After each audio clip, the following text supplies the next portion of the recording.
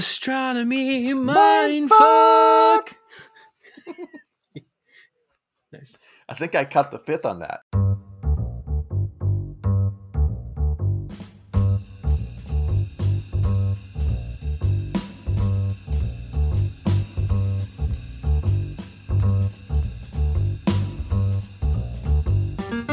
Welcome to Shelf Importance Podcast, Episode 7. This is the Comedy Book Club podcast that blends sensibility with vulgarity. Today, we start a 3-part series on Bewilderment by Richard Powers. So, as always, grab a stiff drink, sit back, and enjoy the show.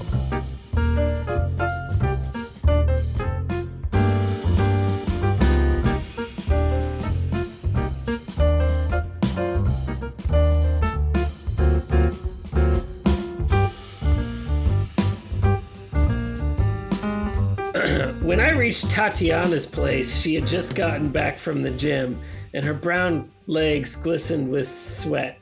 She wore... I'm not fucking reading this. Come on, guys. Read it. No, this is... You must. You're only the You've third. got to read the best part. Tatiana's the one that puts her finger in his mouth. Wait, okay, I'll read the best part. I'm gonna skip. So I was pre-selecting this, and I realized that like the best part is a fucking 45-line sentence, but I'll just skip to the good part. However, only when I got ready to climax did I lose sight of her, my eyes slamming shut, something I believe now she had been waiting for, a temporary instant of darkness, where vulnerable and blind to everything but my own pleasure, she could reach up beneath me and press the tip of an oil-soaked finger against my asshole. Go on. And then I'm listening. Circling, rubbing until fuck this book, man. Okay, And here's then- the real quote of it. And then the circling is what sounds like it would really get This you. is the best part of my week, by the way. Good. Sober or not. Come on. I gotta flip back a couple pages here. This comes out of Kenneth and I both believe that the quote of the week should come from the book that we are currently reading, and this is I don't think this is the best quote, but I didn't know that it was my week to pick a quote, so I wasn't doing a good enough job of highlighting, and I had to kind of rush for it. So here we go. This is out of Richard Burt Powers' book Befuddlement. Every belief will be outgrown in time. The first lesson of the universe is to never reason from only a single instance. Unless you only have one instance, in which case, find another. Oh, yeah. It's good scientific advice. I like that, yeah. So, That's anyway, a good quote. I would love, I think it's a wonderful quote. I think it really kind of sets the stage for Theo and kind of who he is. And, so let's get in the book, boys. Wait, who's Theo? His Yeah. name is Theo? His name's Theo. I missed that. It happened. Completely. It's only mentioned Yeah. twice, I think. I did mention my favorite quote from the book. Not that yours would be in the beginning. Don't worry, not mine. But the one where it's like he's taking that test closer to the end of our reading, and it's like, "Do you have any allergies?" And he's like, "Not unless you count cocktail parties." Or something like that, right? Oh my God, I get it. I feel like the person for whom that should ring the most true is Rich, right? Because like you and your wife have a whole story about how like you had all these grad school parties that you had to go to. Oh, yeah. And like it was your least favorite thing, but she felt right at home, even though she was like not, really kind of in the circle of people that were supposed to be there. She's just really great in social. I think I said this last time. She makes people like me. So That's the only reason I like you. I believe it. Yeah. If she were to ever leave me, I'd lose all my friends. Oh, bummer. She'd take them with her. Yeah. Yeah, I agree with that, because I'd be like, I think the one I was related to was Rich's wife all along. Actually, now that I think about it, so we probably should just keep hanging out with her. The way my shirt is laying right now makes me look like I have breasts. And A little bit. It, Yeah. boys. Smush them up a little bit. Can you jiggle them a little bit?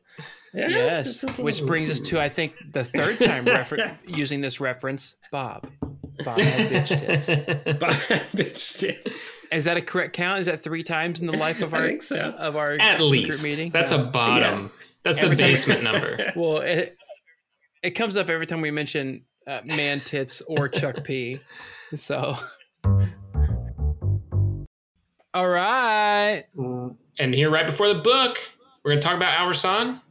Our reread, Our Son, Lines of Our Son by Guy Gabriel K. Guy Gabriel K, right? Not Key. K? Guy Gabriel K. I remember, here's what I remember about Lines of Our Son. I threatened to donate it to the little libraries that are in my neighborhood.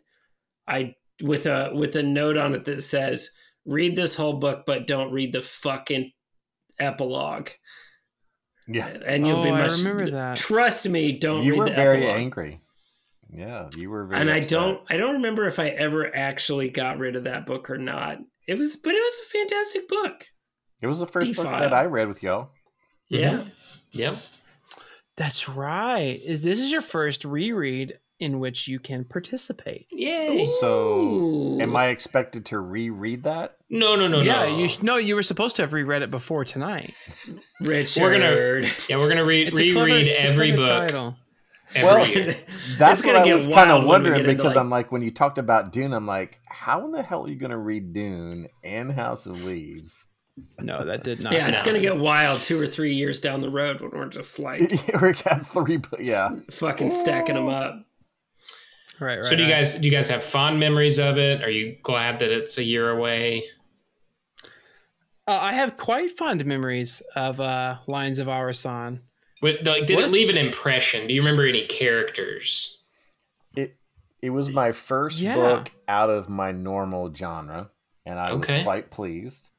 I liked the urine thing because I felt like I could contribute some backstory I to forgot that. about the urine thing. Yeah. The So I was- decanter. I was able to kind of contribute some backstory to that, so that made me feel included. I like the dangling thing on the wiener of Alvar. His little sex That was party. tight. Yeah, That was tight. I really liked that book. Yeah, it was a good time. We got a lot of good discussion out of it, but man, it was constructed really well. The prose was fantastic. The dude can turn a phrase for sure. The story had a very nice series of ups and downs in the right places. You know, it had a beginning, middle, and end, which we cannot say about every book that we read this year, right? There are more than one book that we can say didn't have that at all. So that in itself puts it in the top 50% of my books we've read this year for sure. But everything it's one of my contenders for best book of the year. Ooh. I don't know if I rated it highest, but as far as like being a good book and following the formula, being engaging, having character development, having expert level prose, incorporating poetry, everything that it did is quality. Is this book the first book that is eligible for best book of the year? It was January when we finished Because it. we were doing turn of the year kind of book. Okay. so it has to be you have to finish in the year for it to be included. Is I what I'm think guessing. so. I think It'd be a that's, shame. I think that's It would fair. be a tragedy not to include Lines of Our Son for eligibility, because then we would never get the chance. Well, the same could be said of Dune. Neverwhere and Dune. Neverwhere. Yeah. Yeah, But that's- it's also a good. Fine, Dune was the best of 2020. There we go. But it's also a good marker that Rich was also included in this book. That's right. So- It really kind of brought the magic of this cast together. Yeah. Kind of an official start. Yeah. For me, oh, go ahead. What were you gonna say? Well, I think really briefly, if you can believe that I'm capable of that. I think I probably of the 4 of us was the least kind to this book. When we were doing ratings, I had a lot of gripes about it, but I think as it is aged in my mind, only primarily the good things have remained, and the like aspects that I had issues with have kind of like gone by the wayside. So when I think back to this book, I'm like, oh yeah, man, there was that cool scene here and this and that, and like this like awesome scene here, and the fucking wife of the El Cid dude that like totally murked those guys that came to kill her, and like I mean, like there are all these cool scenes that kind of have remained in my memory.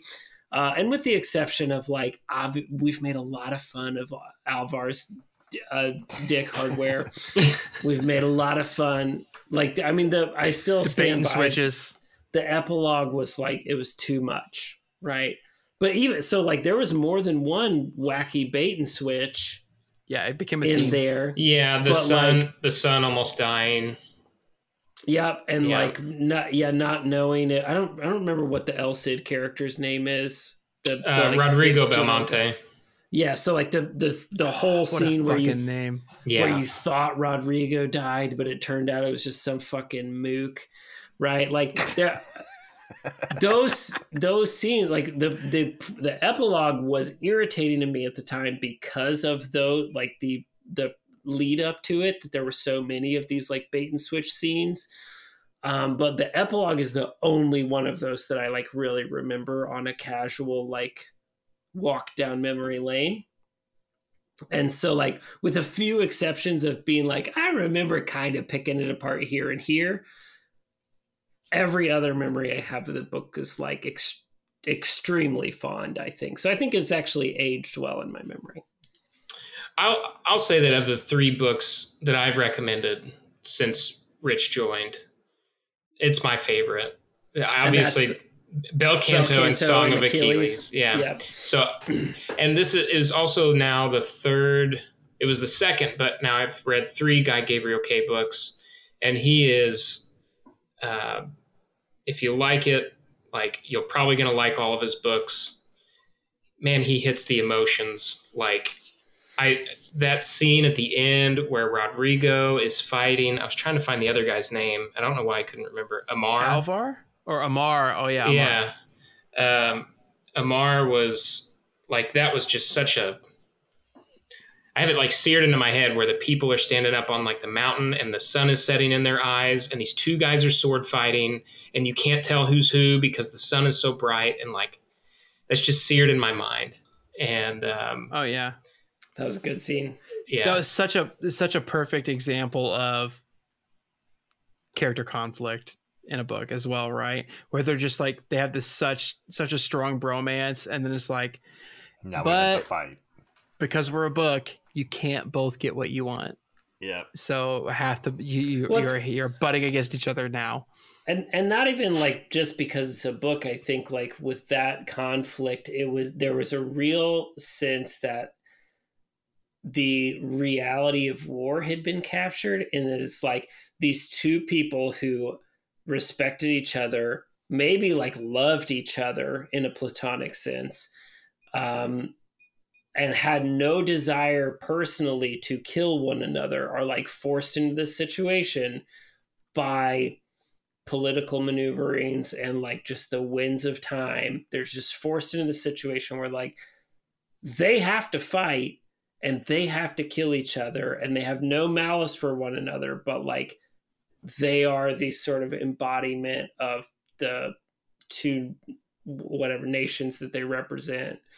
And I think that's a really interesting take, because I think authors sort of make this authors sort of tend towards like really zeroing in on the individuals, and can miss the fact that like sometimes this shit just happens. Like it's not anger, it's not anything. It's just like, this is how war is, and it's senseless and awful and like confusing and messy. Well, yeah, and that's what you just said too. That's another thing that's so great about it is if you just zero in on the characters, their battle to the death makes no sense, right? It's everything that happened externally to the characters that made their final fight necessary. Because I was frankly like I was surprised that Amar, like when he decided to go back and take that position with his military and with his nation, I was like, oh man, he just didn't strike me like that kind of guy. But it's almost like whatever value that ticked for him. He's like, I've got to go back and follow through with this part of who I am rather than just what I believe as far as like people and morality, in a sense. So, but because because he did such a good job of developing the entire nation and the entire story and not only the characters, the conflict was, incredible. And, big surprise and, very fun to read. Yukon, final thoughts there? Me? I think we kind of jumped your case a little bit. I mean, I just know, I thought, Taigana was like, oh, this is the one that everybody recommended. It was so good. And the next one was Lions of Alrasan. I was like, hey, you guys get in on this. Now I've read a third one. Like, I'm going to try and read all this guy's books. Like, they just hit a chord with me. Like, he brings this emotion in, and it's usually a secret chord. Yes, that's the kind of song that goes along with these books. Yeah. And it's like he has evil in his books, but it's usually like good triumphs, or you're rooting against something, but I don't know. It's not like super happy. It's not super happy endings, but somehow it feels good to go through his books. Dope. All right, so a favorable reread of Lions of Alrasan by Guy Gavriel, okay? Bewilderment, Richard Powers. Who's ready to give that full book summary? Oh, yeah.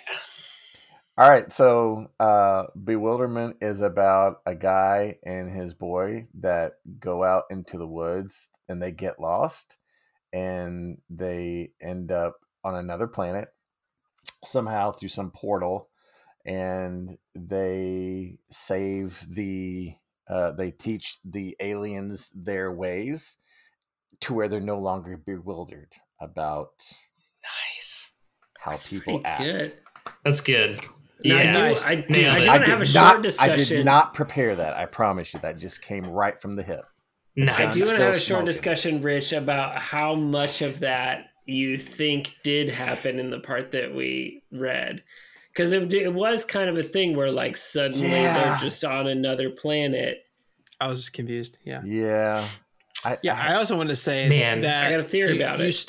You started that exactly the same way you started it on Full Bottle of Wine, Rich, last week. That's what you said. A boy, like, summarize the whole book now before you read anything. Okay, a boy a dad and his son travel out, they go out into the woods. My mind was tainted. Oh, fuck. I don't know. I'm glad you finished that thought this week, but go on with what Blake was asking. Yeah. My theory, okay, so like in this book, you have this very, I think we'd all agree, kind of off-putting, like back and forth, where like the main character is an astrobiologist, a profession that definitely exists. It's Ryland Grace, guys. It's Ryland Grace. And by the way, like, I'm going to be kind of shitty about it as I'm talking about it, but like, I really like the mix of like humanity and science that like this book puts together. Astrobiology is real. Oh, it's for sure. That's what I said. Not to be confused with asshole biology. Is it a theoretical field though? Ooh. Well, sure. Yeah. For sure. Okay. So one of our Big Bang Theory guys would be into some astrobiology. First of all, if to the extent I'm in the astroplay. Nice. Astroplay with Rich. And he says he's not witty. That's what astrophage is eating some astro. To the extent, first of all, to the extent that astrobiology is a real true field, it fucking better be called xenobiology and not astrobiology. They don't live in the fucking stars. Okay. There is, like, so back to the story itself, we've got this this sort of like very much back and forth. You got this like father and his son, right? And they're like having interactions, and I don't mean that euphemistically, like they just are interacting as father and son. That's kind of like the main as drama. father and sons do. of the book, right? And then like they have these break chapters where they're just like, and then we're on the planet Xenopoop, and like they talk about it as if they are like physically there, like shining flashlights on the terrain, right? I think what's going on is that, number one, Theo, the narrator and main character, is lying to his son about having a job at all. Number two, they're just flat out, they're just playing No Man's Sky. Okay. I thought that as well. Explain what No Man's Sky is. I thought that as well. No Man's Sky is a video game with procedurally generated planets that you can explore in a spaceship.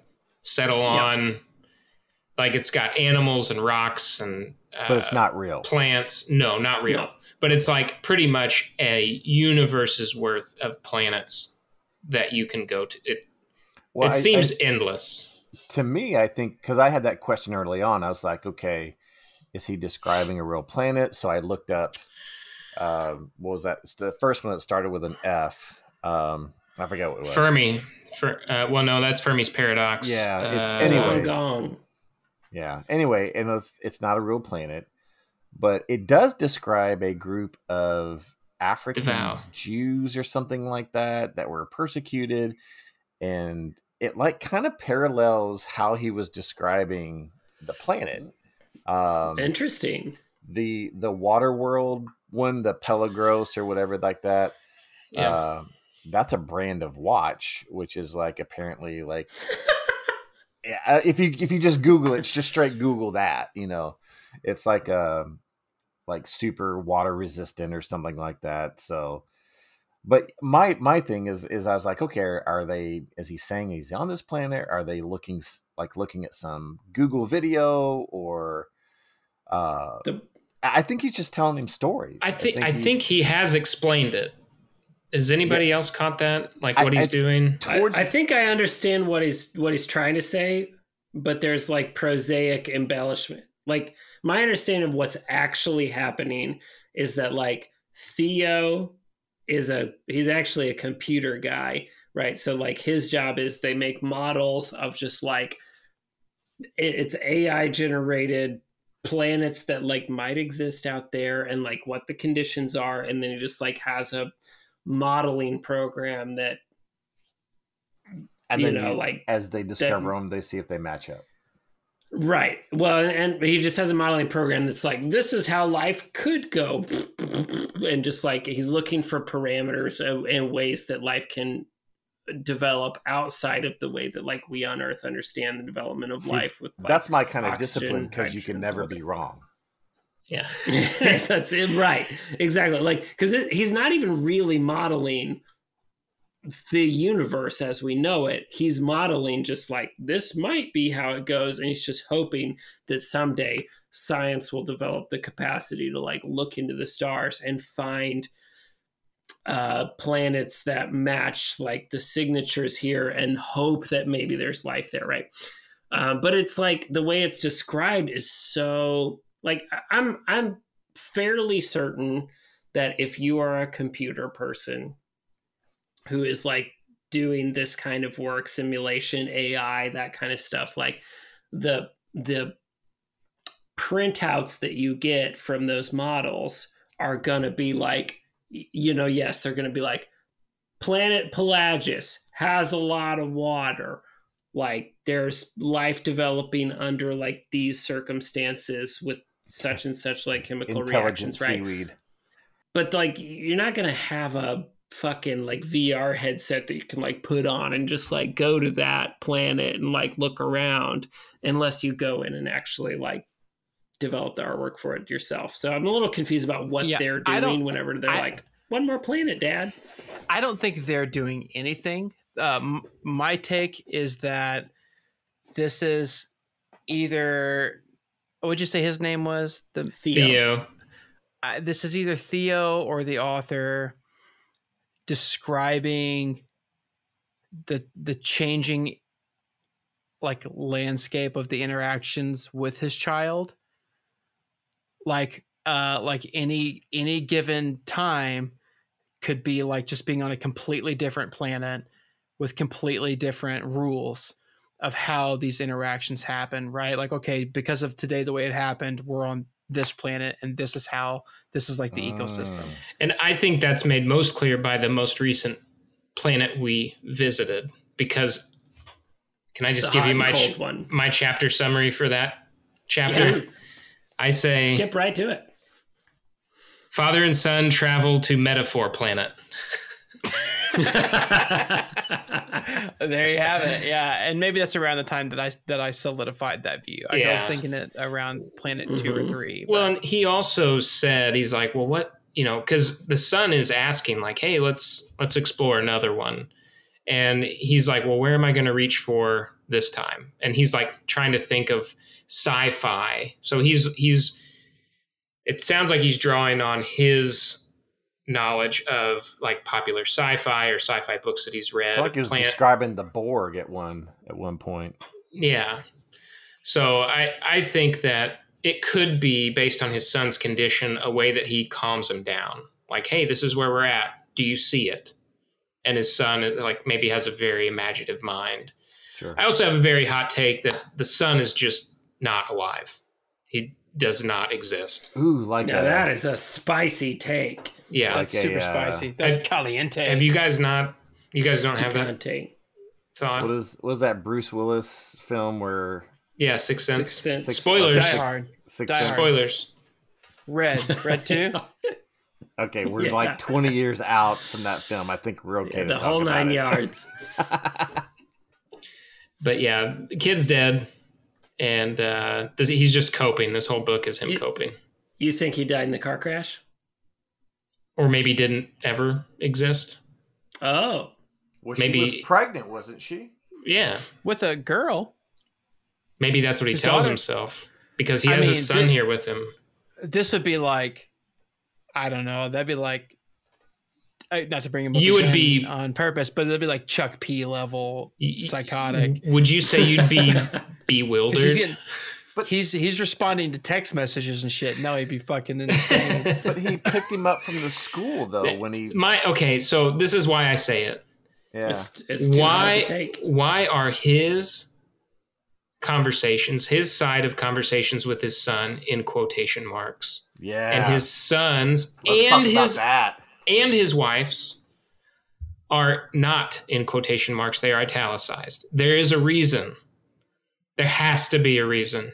So I half and halved it. I started reading the Kindle version, and then I got, part of it was that I have been kind of busy and haven't had a ton of time to just sit down and read. But also part of it was that I found the formatting of this book to be near intolerable. Really? Because you're absolutely right. When the son speaks, almost but not quite exclusively, the son's text, the son's dialogue is all just italicized, and sometimes it's just in the middle of a paragraph, right? Like it doesn't follow the normal paragraph breaking rules of back and forth dialogue. It's just dialogue and then italicized dialogue that the son says. And I think for me, what it does is it otherizes the son, which I feel like is the opposite of what should be happening, right? Like the part of this, the message I'm pulling from this book now is that the son, part of the message of this book is that the son is as human as everybody else, right? He's just human in different ways. And that's a big chord that sort of resounds through anybody that has contact with people who are on the autism spectrum, whether or not this is exactly there's a little bit of doubt, I think, in the book about whether or not the son is on the spectrum or it not or whatever.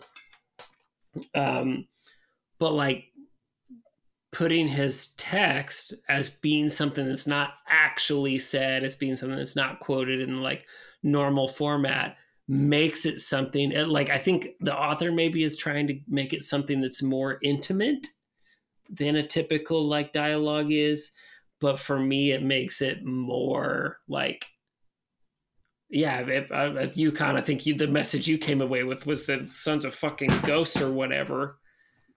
Right, and the message I came away with is that he's like an alien that maybe is or is not actually speaking. I've also wondered if maybe the kid is signing, like maybe there's something like that going on, or non-verbal communication that they have. Yeah. That's where I'm putting my bet right now. There's something happening. I do like the kid being dead part. Yeah. I do like that's more fun. I tried to write down my hot takes with each, the few times I had them during the chapter. So I've got some pretty fun ones that are no longer true.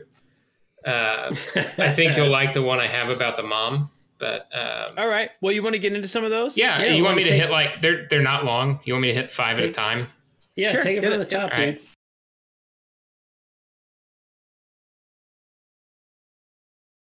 Okay, chapter 1, Dad and little kid who talks through thoughts go on a week-long vacation to the Smokies. Chapter 2, Dad teeters dangerously close to anti-vax territory. Chapter 3, trip to Gatlinburg and kid continues to talk through thoughts. Chapter 4, Fermi's paradox. Chapter 5, Mom and Dad like birds. They do love birds. They like the birds. Blake, you brought up the Fermi's paradox in a recent book. What was that? Do you remember? Probably Project Hail Mary. It probably was, but it was funny you brought it up. I was like, hey man, life just circles around and around the same mountain, doesn't it? Yeah. So this guy's whole science thing, it is about looking for planets. And one way that they can tell a planet orbits a star is just a small flicker of light, like how the light bends around the gravity of the planet, right? There is no law that says all planets orbiting a star will pass over the star that we are observing, right? So there are plenty of stars where we're looking at it and the planets are circling around like this and not like this, right? So I'm sure that there's many more planets than we will ever know about.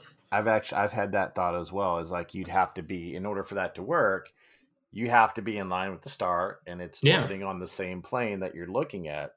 Well, that's not true for every solar system, right? You probably they're at all different angles. Yeah, so there's some, and then you have rogue planets or orphan planets, right? That one of his was a rogue planet. Yep. Which one was that? I forget what it was called. I think it was the first one, wasn't it? That started with a D. Deval, something like that. Anyway, yeah. If we're supposed to be taking notes about what these planets are named, I have been really screwing it up. You guys want to really get into some astronomy mindfuck time? Yeah. Can that be a recurring segment? Astronomy mindfuck. You guys ever wonder if nice. So I cut the fifth on that. Nice. The 8 3/4 planets that are in our solar system, which are invariably presented to us as having like coplanar orbitals. Mm-hmm. Say that one more time.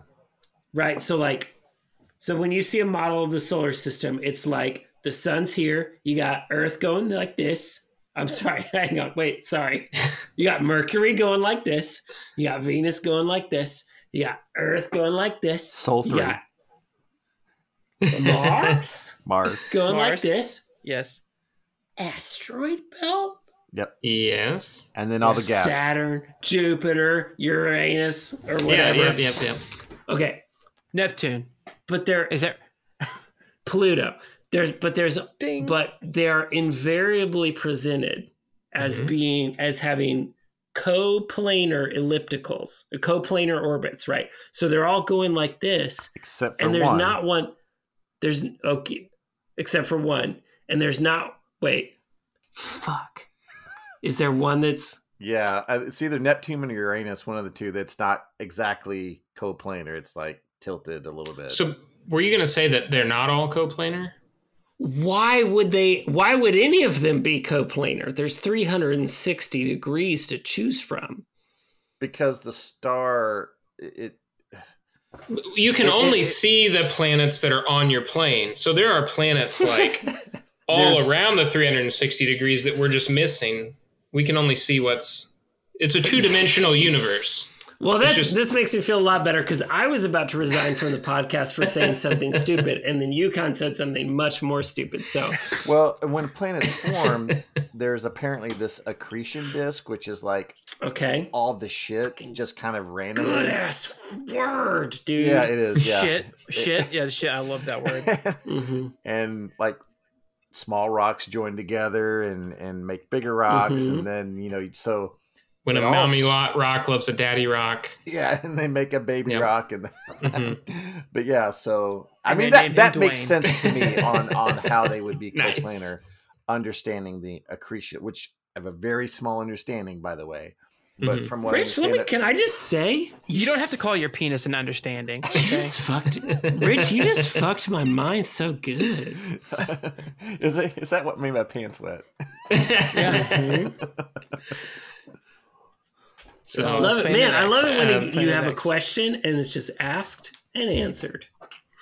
Glad to be of service. Beautiful. I'm really happy that we've got planets and astro whatever in this. I love space. We've talked about that. So cool.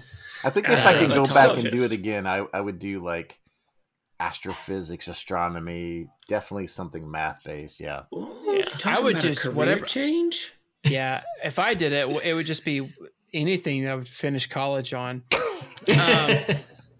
Hey, about these planets. So it's okay. So we have the planets that go around way somewhere else, other galaxy, right? They block the light of their star, and we can tell there's a planet there, right? Yeah, we've established that.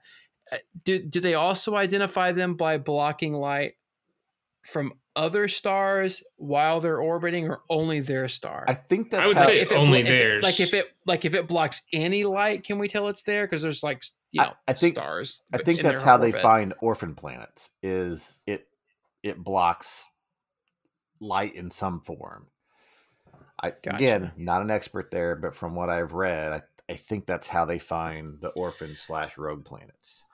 Well, and that would be such a coincidence. Yeah. For as big as space is but there's so many stars once you get out there. So I guess right. It wouldn't, right? Because there's like there was this story I used to hear in church. So like I don't know if it's real, but there was like this whole thing where they're like, NASA scientists like thought that they had found a dark spot in space, and so they focused the Hubble telescope on it, like as it was spinning around. Like you've all heard this story in church.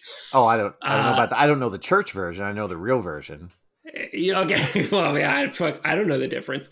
So there's is this like the Louis Giglio? Like there's a cross in the middle of it. That's exactly the picture I'm pulling up. Are you kidding me?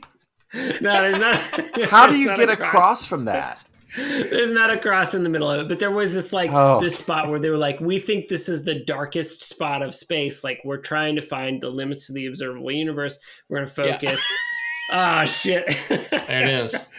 Right in the middle of a black hole is a cross in the shape of the one that Jesus probably wasn't. Not even the shape that he was actually probably crucified on. This is the one. It's kind of crooked. Oh, that's a fun background. Yeah. So you got a little palette in action. Okay, anyway. I just got your bank login. Keep focused. So they have this dark spot in space, and they're like, oh, this is like, we're trying to find the limits of the observable universe. We think this is like the fucking keyhole that we can look through to like really see out, and they focus their telescope on it, and then it's just like there's 1,000,000 stars in there. So it really is a thing where like galaxies, not stars. Yes, I shared that image one. Yep. Yeah. Right. It's really we really live in this magnificent universe that is like incomprehensibly vast, right? And there are enormous like expanses of void between them to the extent that like there's fucking bazillions of tons of just like debris that's flying around at a measurable fraction of the speed of light all through this expanse of nothingness. But you can pretty safely just like go out into it because like it's so vast that all of that like even the asteroid belt. Ballistic. Yeah, that all this dangerous ballistic material is like the chances of it hitting you are like less than being struck by lightning. Yeah, you can go out into that, right? But even in this like vast expanse, there are so many light emitting stars, galaxies, like whatever, that no matter where you train a telescope, you're gonna have a light field of background with which you can like take a look and see, read a book. And Rich, this is my extremely verbose way of getting back to what you were saying. Is that like look wherever, and you may see like a dark spot traveling across this field of lights, and like, oh, bada bing, you got a rogue planet or whatever. Could you imagine, like, okay, I'm thinking like, okay, of course, as non-theists, we're like, the typical view is, or non-theist and scientist, right, is that there's a very likely chance that there's other life. I that's where I put my bet. Right? It's very likely. And then like the common theist view is like, no, we're it because we're the most important shit, right? That's it. But from a theistic point of view, I have to think of God creating life and then saying like, all the other shit in the universe you created, how fucking boring it would be just to do it in one place once. That would be so boring and like hey, kind of ignorant. Hey, I'm God, and this is my really, really big rock collection. Look, yeah, maybe he knew we wouldn't be good neighbors, and so we don't have to be neighbors. We're not into fucking next to each other. into the literally impossible we'd ever meet each other range, and just do it again. And then do it again somewhere else, just kind of keep yourself busy. We can't be that. It's like, well, these guys fucked it up. I'm gonna give it another shot over here. Right. I'm gonna give you one of my hot takes from chapter 2, the anti-vax chapter. Remind me what was anti-vax about it. So the dad is like, he's really. So I'm gonna caveat my conversation here. I don't have a kid, so I can't relate with what he's going through, but his kid is on the spectrum. And I thought this book is very meta for our book club because they are hitting on a lot of things that we've talked about, including that we talked about the spectrum last week before we even picked this book up. So one of you said I think it was you, Yukon, said pretty much the exact same thing that he said in the book, where you're like, we're all on it. That's why it's a spectrum. We're all on it. Right. And so he said exactly that. He knows that there's something different about his kid, but he's also really mad at the doctors who are trying to help him. Like, he's in this impossible situation where he wants help, but he hates the help he's getting. And he just got into this. When I say anti-vax, it's like he gets in this thought pattern that I think you see in a lot of anti-vax thinking, where I assume he's talking about his kid maybe being autistic. And he's like, this is something that didn't exist years and years ago, and now everybody has it, apparently. And I'm like, oh God, are we really going there? Like, I was a little scared about that for a second. And I was like, Oprah Book Club, I don't know what she's endorsing here. So, and then a bit later too, where he gets kind of in trouble at school, and he talks about not wanting to give his kid drugs. Give it, Yeah. And I can't relate to that, but to be upset and know that you're dealing with something, and the only people that have something to help you, you're just like, no, not that. Anything but that. Like, okay. Yeah. It is difficult, man. I bet. Yeah, go ahead. I was just going to say, I get his fear because, like, if one of my kids were, Robin, I would be like, I would be stuck, man. I'd be like, okay, I get that there's these medications, but are they going to change him? Are they going to they might calm him down. That's great for me, but is that going to be good for him? And I see the dichotomy and I see the struggle there, and I relate a lot with Theo, like from that parent side of things. Go ahead. Yeah, I'm thinking that basically the exact same thing, because it's like, I've got like, okay, again, like my youngest is like, can be obnoxiously hyperactive sometimes, to the point where I've thought like, maybe he's got ADHD. I don't know. And then I'm like, is even checking that out something I care to do at this point, right? Because he's young. And I'm like, I've decided I'm pretty well no, because I'm like, what's the outcome? The outcome is like, oh yeah, he has like really ADHD behaviors, and here's some medication you can give him. I'd be like, I don't know that I would want to do that, because, exactly that. Does it change who he is and how he interacts with me? And if you're making a decision for someone else to do that, it feels strange, which I know is also my job as a parent, to make decisions for them. But man, it's a difficult, and I mean, you don't want to do it, because you're like, okay, with me, and Theo seems this way too. It's like, with me, the problem is not the same as not with me. Right. Like I feel like we know how to interact with him, and let's go back to using Theo and Robin as the example. They know how to interact together. That's how the book starts. And they're fine. They live a great life. And like, there's nothing wrong with Robin in that point. And then he goes back to school, where things are not so predictable and not so smooth, and people don't understand him the same. And then he has problems. Who's the problem? It's like the people need to take the medication, not Robin. It's like the people interacting with him need educated, and like that would do something for Robin more than a medication would, if they understood Robin better. But we need to medicate Robin so that it doesn't matter how people interact with him, and that doesn't seem like the right course of action. Well, even but if it would help. The doctor also pointed out what she thought was, and this is later, where she's like, look, you're not keeping a regular schedule with him. Which is valid. Like, if he needs structure, if he needs this, and if you don't want to provide that, then the other solution is probably medication. But if you're not going to like follow these other things, and you're not going to medicate, then like, what are you doing, man? Like, if you're just, I don't know, like just an outside observer, even when he's alone, they have methods for dealing with it, but we've seen outbursts and stuff that it's like, this is concerning. And I think I have the benefit of also understanding his career as well, and like being in that environment where like not now, but like when I was in grad school and postdoc, where it's like research, you're fucking on all the time, bro. It's why I won't do it as a career. And so I get like that pull of, I need to bring in an income. I need to do these analyses. I need to be in the lab at fucking 2:00 in the morning. But I've got my kid over here who's, I need to tell him a story at 3:00 in the morning, or he's going to burn the fucking house down.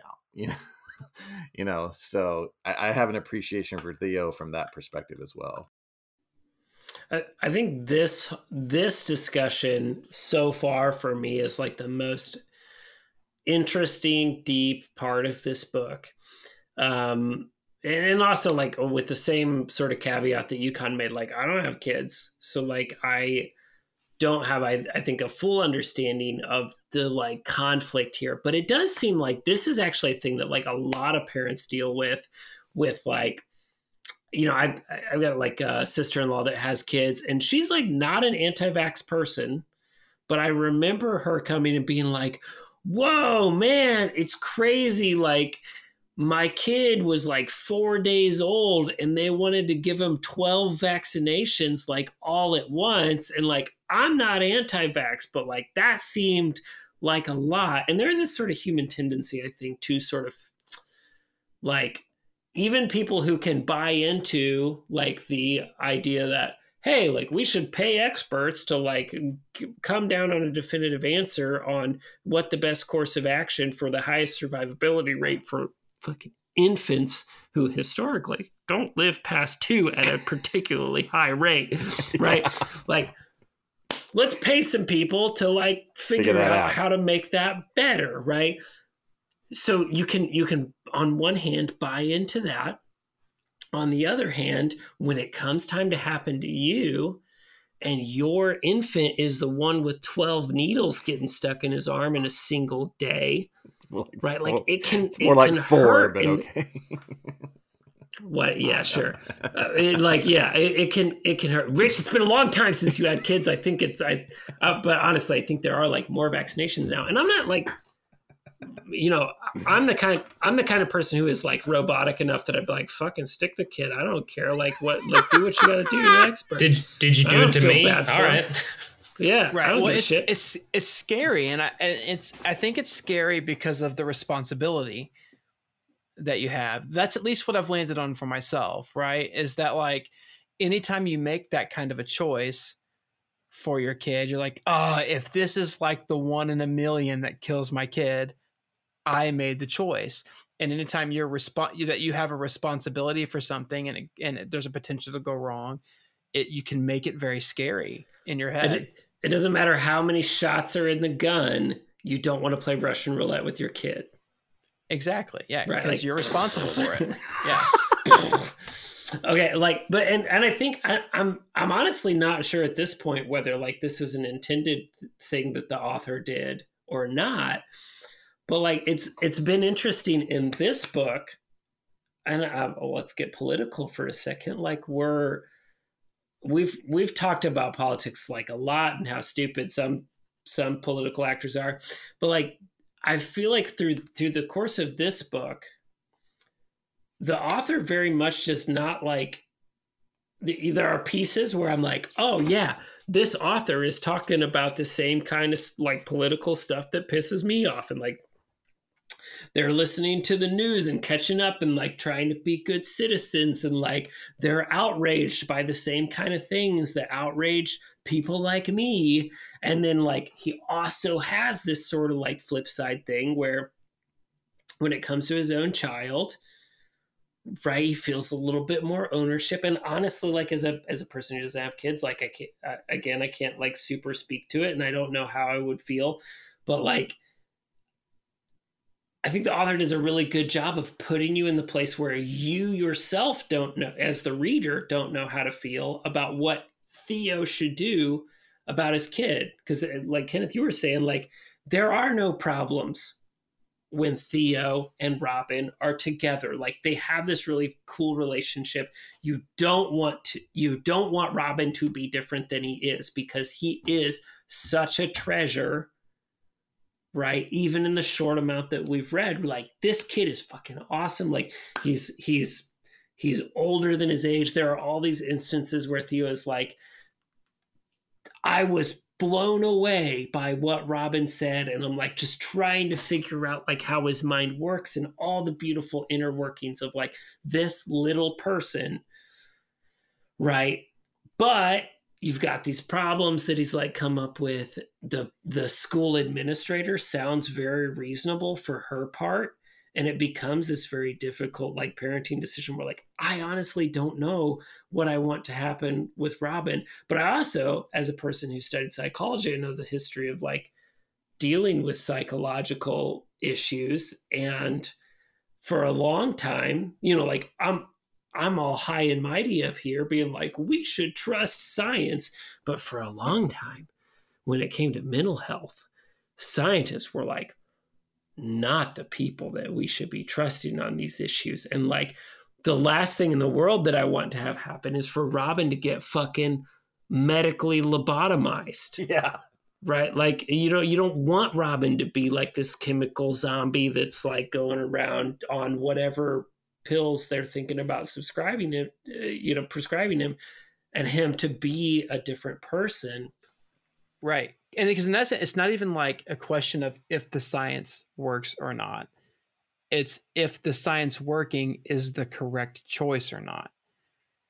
Right. I trust the science will work. Is it right? Is it the right move to have him like, okay, is it the right move to say there's no risk, now that you're going to throw a thermos at your friend's nose, but you're also never going to have any of the thoughts and creativity that you had that came as the trade-off for that. You'll be totally... Maybe this is my inner liberal talking, but I actually get a little guilty about I started thinking with this about like a class issue, right? Because through about like the last third of what we read here, the whole time my inside, I was just like, homeschool him. And like, as soon as we came back from the mountains and started trying to reintegrate Robin into school, I'm like, take this kid out and homeschool him, right? Like, that's the answer. That's what I'm sitting there like screaming it at the screen, right? But, I don't know if it's necessarily even a class thing, but like the situation that the author presents us with is like, that's not an option. Theo can't quit his job, make zero income, and homeschool Robin. It can't happen that way. At least not for a couple of years. I mean, like, we're blessed to live in the information age where you have things like the Khan Academy, and you can just like, once your kid reaches a certain age, you can just be like, here's a computer, go to school, right? And you can homeschool your kids with high quality education. Like, he's 9. I mean, that's like, he's too young to even be able to do that. And so like, I'm struggling with like what I even want to root for in this story, I think is what I'm trying to get at. Yeah. You want me to hit more? Yeah. Let's chapter sums. Let's bring it back. Let's go 5 more. All right. Chapter 6. Dad shows Robin a planet? What? They're on a planet. Chapter 7. Shades of Chiron. Okay. We're romping through the forest, smelling and sniffing stuff. Remember Chiron? Yeah, Chiron. I do. Yeah. Chiron. Yeah. Chapter 8. Is he the centaur? Yeah. Yeah. Okay. Chapter 8. Slipping and sliding in the stream, missing the wife. Chapter 9. Bedtime and Buddha sayings. Chapter 10. The pains of parenting. Yep. Yeah. Keep going. Chapter 11. The zoo hypothesis. Chapter 12. Bears on the side of the road. Chapter 13. Visit another planet. A rogue planet. Chapter 14. The world's fallen apart. My favorite one. Chapter 15. Ken Ham and Algernon. Ken Ham and Algernon, which is now going to be the SEO title for this episode. I'll get us to. Am I halfway? I'm about halfway. Chapter 16. Back home before the school day is over. And chapter 17, Meet Theo, Ryland Grace, the prequel. Very good. So I'll just stop there so we can chat about what all happened. So I had one note here. Blah, blah. This was, I think, when they're in the stream. I said we're slipping and sliding in the stream, missing the wife. Missing the wife. So I think our buddy Ryland Grace here, Theo, he's dealing with a lot of stuff. Grief of losing his wife, being a single parent. And I think he's like slipping in and out of reality because while they're slipping and sliding, he says 100 yards upstream, Alyssa tumbled feet first down this channel in a wetsuit that fit her like skin. He like just slips into this memory, and then his son is snapping him out of it. And something I'm a little bit worried about for Theo. I don't think it's been that many years. What? 2, right? 2 or 3, because his son just turned 9, and it happened when he was 6-ish, maybe almost 7. So he had at least 2 years. Do you guys think Allie was like hot, or do you think she was like just kind of a standard like 6? It sounds like she's at least a 7. Like a SoCal 7 or like a SoCal 7, so like a Midwest 9. Yeah, okay. Yeah. It feels like I'm supposed to be in love with Allie. Yeah. Like I think we've talked before about authors manipulating us into like feeling affection for certain characters. Yeah, I mean, I might be giving something a little bit away here, but I fear that I will forget it if I don't say it now. But these two kind of feel like, in film, a Michael Cera and any other kind of quirky the girls he dates in those movies that he's in all the time. It might be a Michael Cera Kat Dennings dig. I don't know. We'll see. Or just the exact girl that was in Scott Pilgrim. A real Juno situation. It's a real Juno sitch. I like the Buddha sayings. I like that prayer they say at night. May no sentient being no harm or something like that. Or like unnecessary suffering, something like that. Yeah. I'm into that concept. I have a hard time believing that it would become the central driving idea. Like the thing that like you do as a para-religious ritual. Mm-hmm. I'm like, okay, like I'm for it, but I don't know. I don't feel like it's the strongest idea to pull out of Buddhist philosophy or whatever you want to source it out of. Does that ideology only apply to a species that is smart enough to acknowledge the difference and also make do without? So I think so. Like since we're coming down off of Discworld, we've got sentient, which is the phrasing that's used here. Discworld, we talked about sapience with sapient Pearwood, and I think from what I understand, based on no research whatsoever, and just like kind of knowing a little bit about the root words.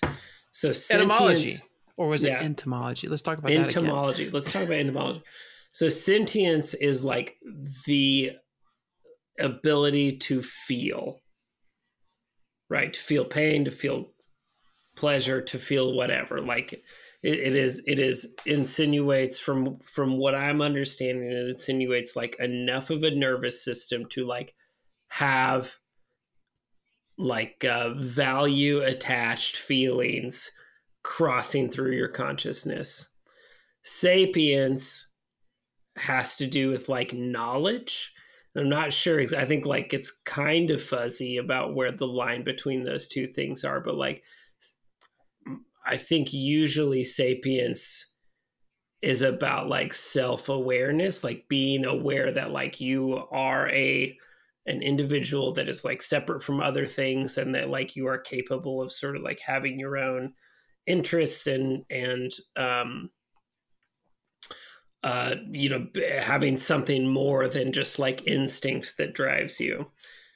And so she's talking about sentient beings, which I think would be basically everything above like worm level of neurology.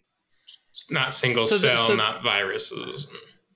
I wouldn't think so. I'm not an expert on the veganism or whatever. So then is this prayer suggesting that like prey situations should not exist between any species? Like, like a lion shouldn't eat a gazelle. Well, I think that's ridiculous, right? That's the point at which I'm like, I don't know if this is like the thing that should drive. Like, I think for a person who's like, Allie's thing is that she runs an NGO, or at least like a region of an NGO that is all about cessation of animal cruelty, and like that she is an activist for animal wellness. Right. So I'm like, but you raise a like the state of nature actually is nasty, brutish, and short, to borrow, a phrase from philosophy and also this book, I think. Well, okay. So the exact quote, may all sentient beings be free from needless suffering. Okay, so if what's needless? Yeah, right? exactly. So if a lion eats a gazelle, is that needless? No. Like the lion needed it. That's how nature is. So it's like, yeah, I'm not going to be sorry about that. Or not, I don't know. There's things that happen within nature. Like if it's not torture, if it's not like me sitting there plucking the legs off of bugs, or if it's, a tornado passes through and destroys a town, that's needless suffering. Mm-hmm. Was it? But I think ours might also like very notably, like meat farms, slaughterhouses and abattoirs, and also puppy mills. I'm assuming from they talk about puppy mills a lot, which are like bad, but also like certainly not the worst thing that we do to captive animals as a human species. Well, in this instance, I would say so. They abandoned a truck full of puppy mill puppies in below freezing temperature, like to die of frostbite. Yeah. Yes. That's going to tug at heartstrings more than factory farming. Because dogs are fucking rad. But also, like, have you ever seen a video of what happens inside of, like, pork processing plants? Like, there's some fucked up shit that goes on with the meat industry, right? Yeah. I've decided I'm not a vegan or a vegetarian. I do eat meat. I ate chicken today. But, like, I've decided that just sort of as a personal practice, I'm going to start referring to all meat as corpse meat. Yeah, if you're going to call like, Beyond Burger, some kind of veggie meat, you can call it corpse meat. Yeah. Yeah, because I mean, that's what it is. And just trying like when I'm eating too much meat, I like really think about getting an animal and just fucking ripping it apart with my fingers and putting it in my mouth. But maybe it's a libtard. I'm going to do the same thing with milk. Like I'm going to, I have oat milk. I drink rice milk. I'm going to call it corpse milk. Well, hang on. They're not necessarily coming from a corpse there. All right, how about meat milk? Is that meat? From Allie's perspective, or, as anybody who's going to be like a vegan activist,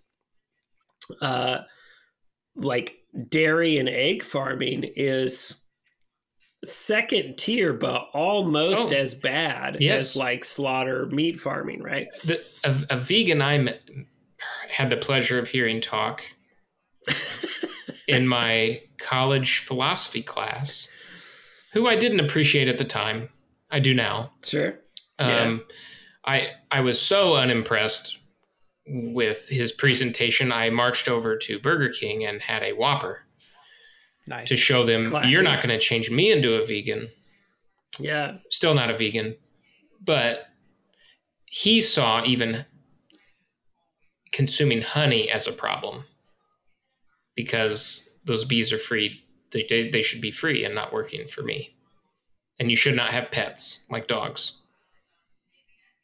Oh. Yeah. He was hardcore. What a tit. Yeah. That's what we would call an extremist. Yes.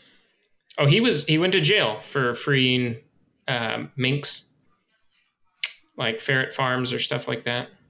And that's how we got he was labeled solving the world's problems. He was labeled an eco-terrorist.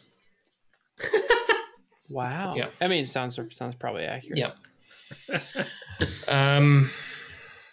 Man, I am enjoying this book. It is really good. I was worried that we weren't going to have enough funny stuff to talk about because Color of Magic was so goofy. What? And this book, I'm like, I love everything that I've read so far, but I don't want to make fun of any of it. Oh, right, and we're not. That's why we barely talked about the book. Thanks for leaving it to me to say the stupid stuff. We've joked about everything else, and every now and then I'm just like, dicks. Had you heard this zoo hypothesis before? What was that again? So it's basically that, the reason we don't hear from other civilizations is that there is some there was at one point this master civilization that had expanded and achieved interstellar travel, but then they got like very introspective, and they're like, we want to get back to the basics, like camping, and we want to appreciate. But it's not like on a scale like we would, an intergalactic scale, where it sounds like they've captured entire solar systems and encaged them so that they can just look in and be like, oh, look at that solar system. Isn't that cute? They've got little things living in there. And look at that one over there. No, it sounds like nonsense because I've played The Sims and it's good for like, a few weeks to a month maximum entertainment. It's not fun. And the little bit of fun you do have from it is very short lived. Well, but we have zoos, right? We don't spend all of our time at zoos, but they are a form of entertainment to some people.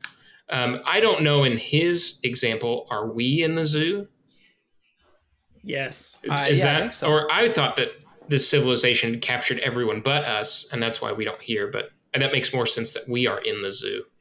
I think the way that the author presented the zoo hypothesis was a little bit like, it was a little bit confusing, I think, because when he first started the chapter, I'm a person who gets, I wouldn't say I'm like a huge enthusiast, but I like watch, these Vsauce and Kurzgesagt and like these YouTube channels that are like, whoa, let's ask some really cool questions about science, right? And so I've like watched a lot of videos about the Fermi paradox and like the whole deal.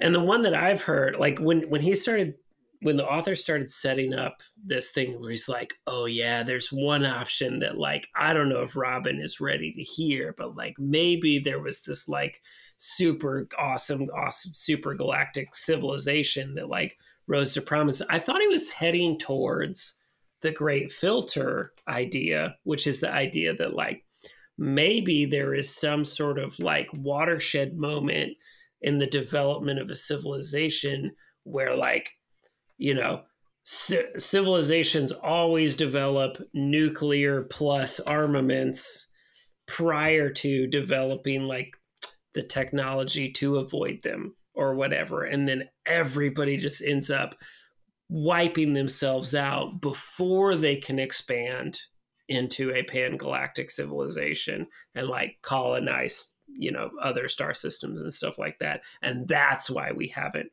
heard anything from other civilizations. That's what I thought he was going, which is depressing in its own right. Yeah. So there's the other scarier one, that there is like a super predator species.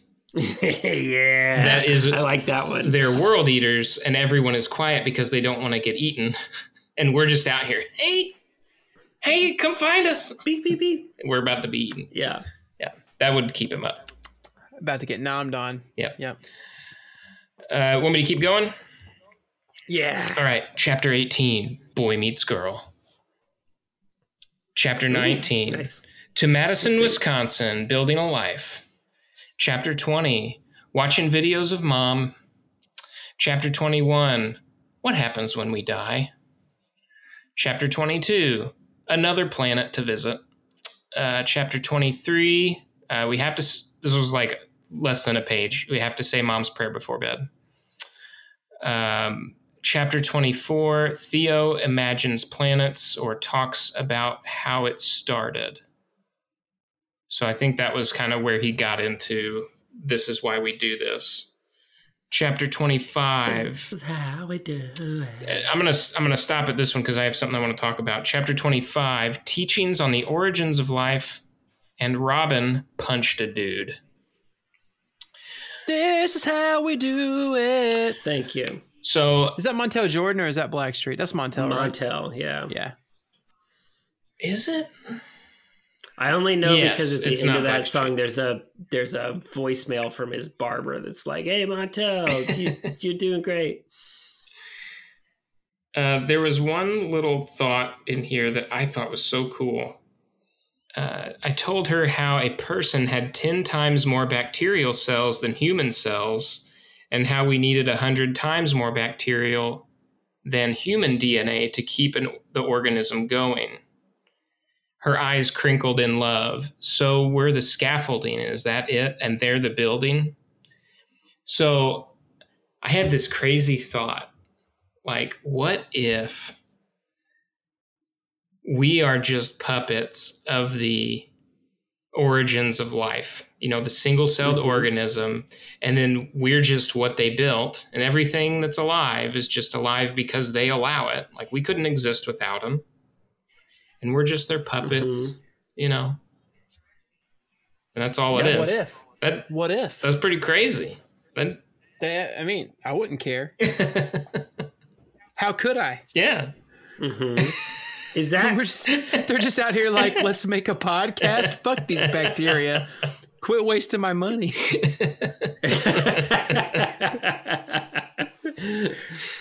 Is this how you guys pillow talk your wives? Oh, well, yeah. We don't pillow talk on Tuesday because she's asleep for 2 hours by the time I get in there. But I think that'd be a pretty cool sci-fi concept, like to twist that a little bit. I don't know of like a horror or sci-fi horror or something about how we're just like made up of a hive mind that we don't know about. And a hive mind of bacteria we're talking about? Yeah. You know about those like zombie parasite? Last of Us. Yeah. No. I'm talking about the ones that like infect the mind of a like ant and then force it to like crawl up to a place where it gets eaten. Yeah. Like their life cycle basically involves like commandeering another animal's body. Yeah. It's pretty rad. Mm-hmm. You're on Reddit. You know about it. Well, I know that is... I haven't played The Last of Us, so no spoilers, please. But I know that fungus you're talking about that infects the bugs, that causes them to crawl up to a high place so it can spore and whatever, that inspired the bad guys in Last of Us, I think. All right, I'll hammer out the rest here. 26, teacher says Robin needs to be medicated. 27, Allie died in a car crash, and she was pregnant with a girl. Preggers. Chapter 28, Robin starts an art project. 29, Robin skipping school for his little art project. Playing hooky. Chapter 30, Robin throws a fit because Theo tries to make him to go to school. Chapter 30. That boy's out of control. Chapter 31, father and son travel to Metaphor Planet. Chapter 32, Chapter 32, flashback, sign up for an experiment as a couple. And Chapter 33, experiment time.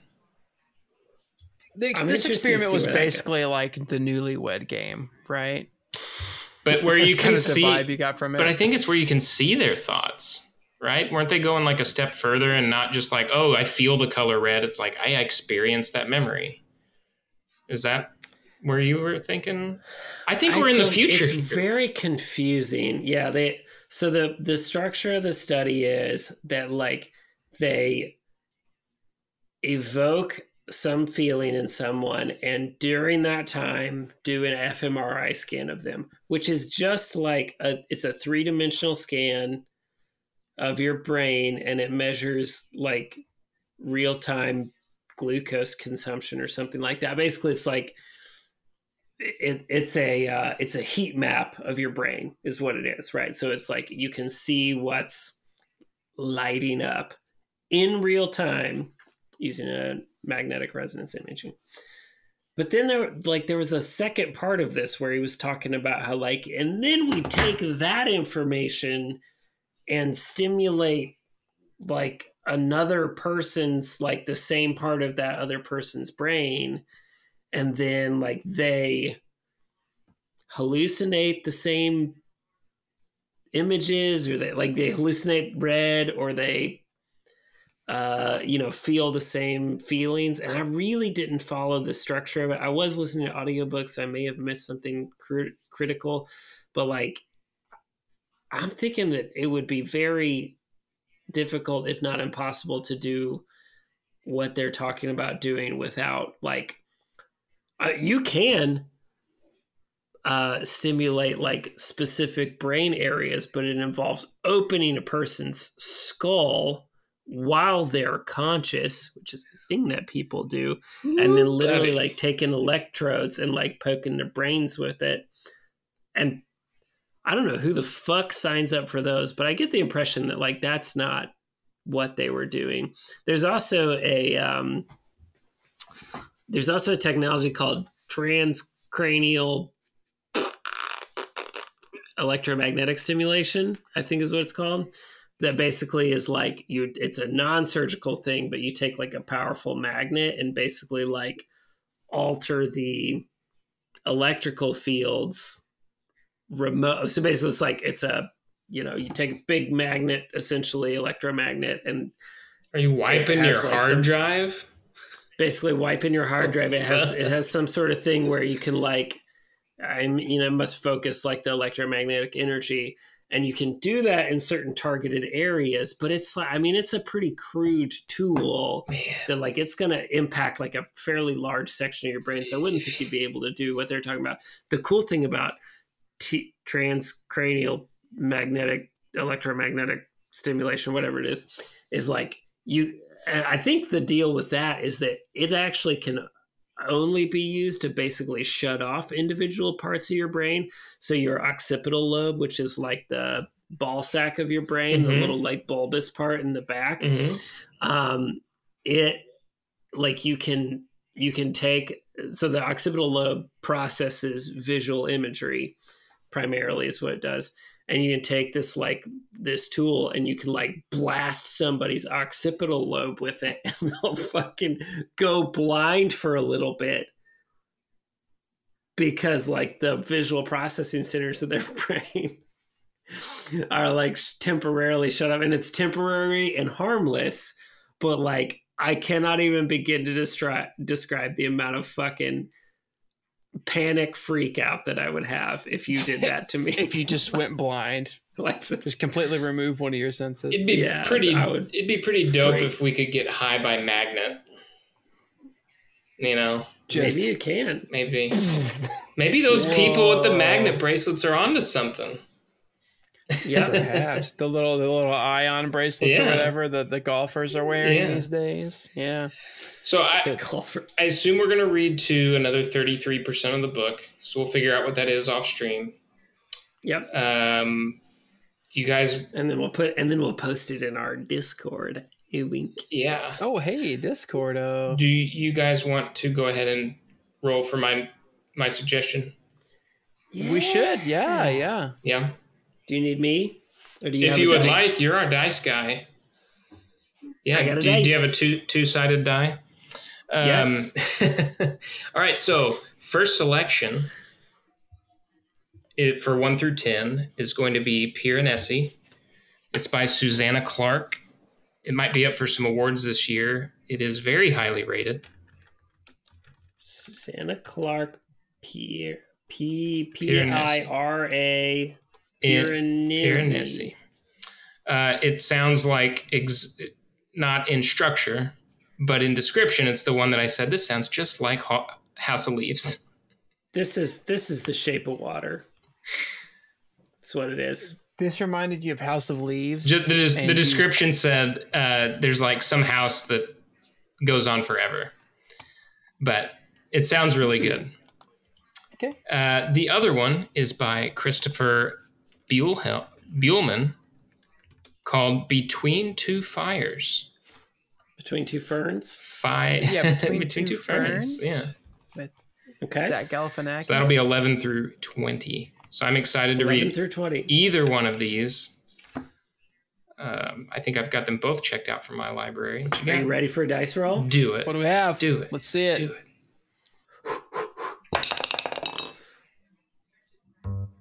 Boys, you're not going to believe it. Nat 20.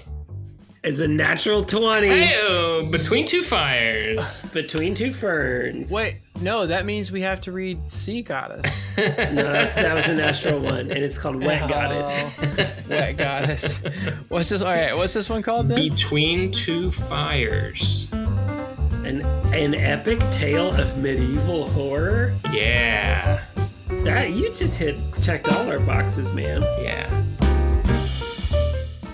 Thank you for listening to this episode of Shelf Importance. We look forward to having you back next time for part 2 of Bewilderment by Richard Powers.